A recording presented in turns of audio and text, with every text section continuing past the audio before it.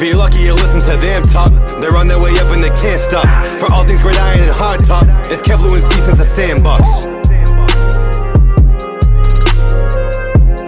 I hope you guys are getting comfortable to hearing that intro because we are so happy to have that intro. So shout out to the cousin before we do this episode. But guys, we're hopping in with an oldie but a goodie.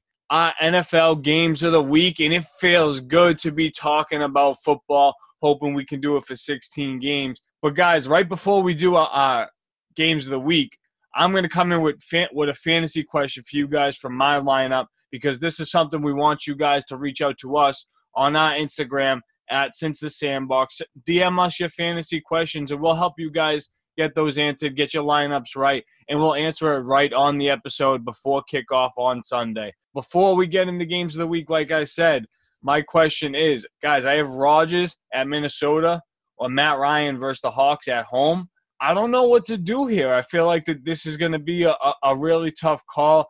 I feel like Rodgers, that Viking secondary isn't what it once was. But Matt Ryan at home with all those new weapons, I feel like that could be good. I don't know. Help me out. I'm going 50-50 on that. I think it's a coin toss just because I think Rodgers has something to prove, and he's consistently played well versus Minnesota, but never over the top, especially in Minnesota. I think his ceiling, Steve, is like 24 points. I think low will be like 17, 18. Whereas Matt Ryan, I think he could give you 30, 35 if he has a really good game. But I do think the pick factor is there and the fumble and sack factor is there as well because, Seattle's defense is no joke. And the jury's still out on that Atlanta offensive line with the two sophomores coming back this year who are presumably healthy. So I think it's a coin toss. Either way, if I had to go one way, I'd say Matt Ryan. Blue's right. It is kind of like a coin toss, but I definitely go with Matt Ryan. I think having Julio and Calvin Ridley and then Todd Gurley catching out of the backfield, and then not to mention Hayden Hurst, I think that's just a good platoon of receivers to have fantasy-wise if you have to, go. I know Rodgers has Devontae Adams and Aaron Jones and guys like that, but I think Matt Ryan's offense is a little bit deeper, and just Matty Ryan in the dome is a different animal. We all know that. No, fair enough. But to get our first game of the week, I'm going to go right with Green Bay and Minnesota, so that's why I had that fantasy question there. But is Rodgers going to get back to himself? We saw what he was like last year, and I actually got Rodgers in the 14th round of my fantasy draft. I was really excited about that. I still think that Aaron Rodgers can be a great option. Lou was at the draft with me. We couldn't believe he fell there. But also in this game, there's no Stephon Diggs. We're going to see what Dalvin Cook and Adam Thielen will look like in an offense by themselves. Can they really absorb a new role, taking on a little bit more of the load? And this is two possible playoff teams. I think it's going to be really close. Minnesota being home definitely could take this game, but I'm going to have to go Green Bay on the road, and it's going to be close.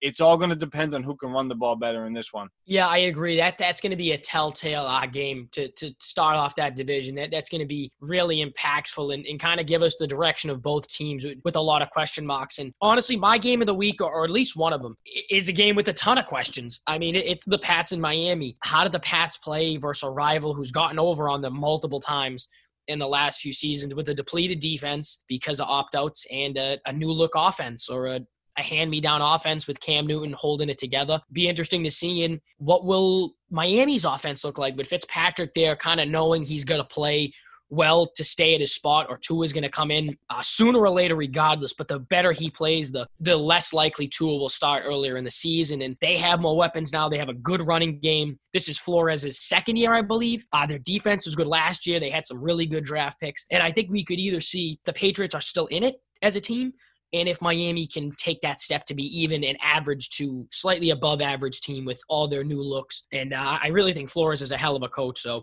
I think Miami will be exciting. Pats by 17 plus. Calling it now, but my game of the week is probably one of the ones I'm most excited for, even maybe more than the Pats game, and that's the Niners and the Cardinals. I think fantasy-wise, we've been talking very highly of our expectations for Kyler this season. We saw today that D-Hop just got paid, so their offense is going to come out gun blazing. They have been improving on defense throughout the last few seasons and now have a pretty good defense. And the 49ers, we know, notoriously a defensive team, going against a very high-powered offense. So I think this game will be interesting. Definitely don't see it being too much of like a shootout, but I definitely do think that, the Cardinals will find the end zone at least 3 or 4 times throughout the game. So I could see like a 30-27 type ending.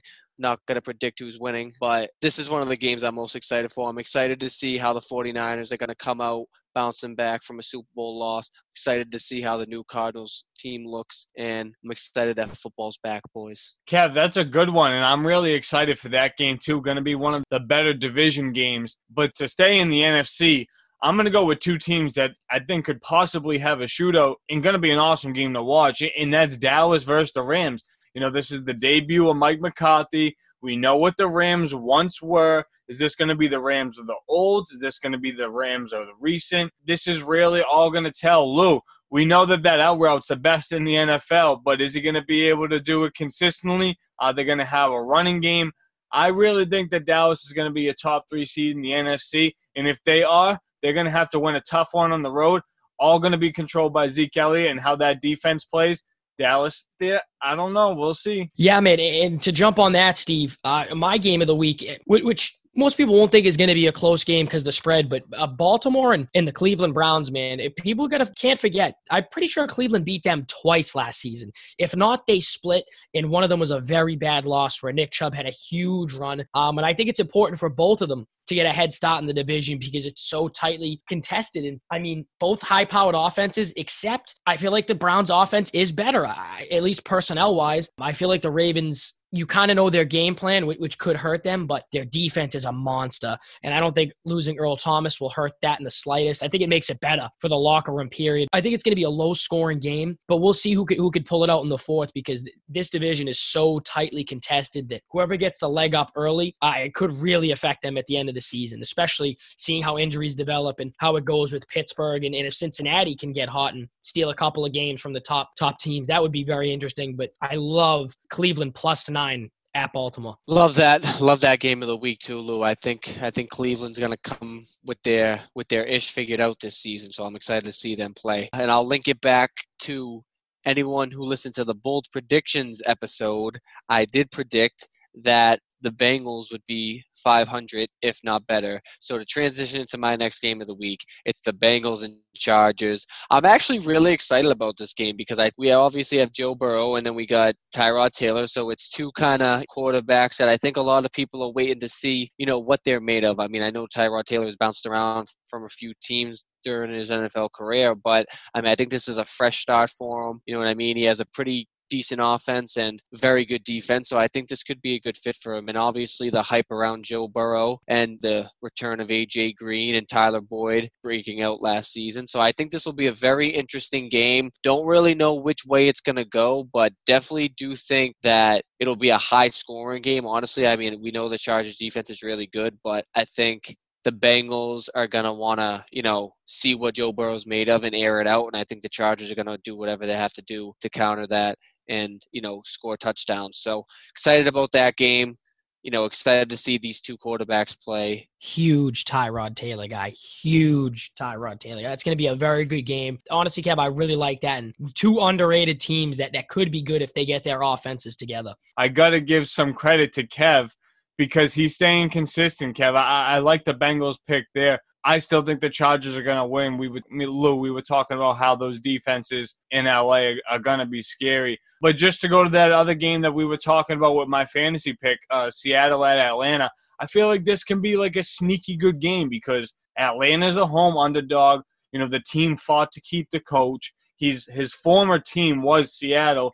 And both the teams have new weapons. So I think this one can really be, a high-scoring game. It's going to be offensive heavy. I feel like the Seattle defense isn't really going to be set up yet and have that top-notch chemistry to be, playoff ready if that's where they're going to be at the end of the season. We still have to see what Atlanta has for a defense. So I think that at the end of the game, this one's going to be a close one. I'm going to lean a little more towards Atlanta being the home team. I like that, man. Listen. As long as you got Julio and Hayden Hurst, man, I'm riding with it. All the Falcons tight ends, man, I'm always with them. Guys, before we wrap it up, we have a couple more donations that we got at our pop-up event, so definitely want to give those guys a shout-out. Krista Guadi, Rick Falcucci, Joe Bruno, Peter McCormick, Dennis Harrison. Thank you, all you guys, for making your donations. We hope you love your Since the Sandbox merch. That wraps things up, guys. Make sure to get us your fantasy questions Good luck with everyone in week 1. And I'm so happy that football's back.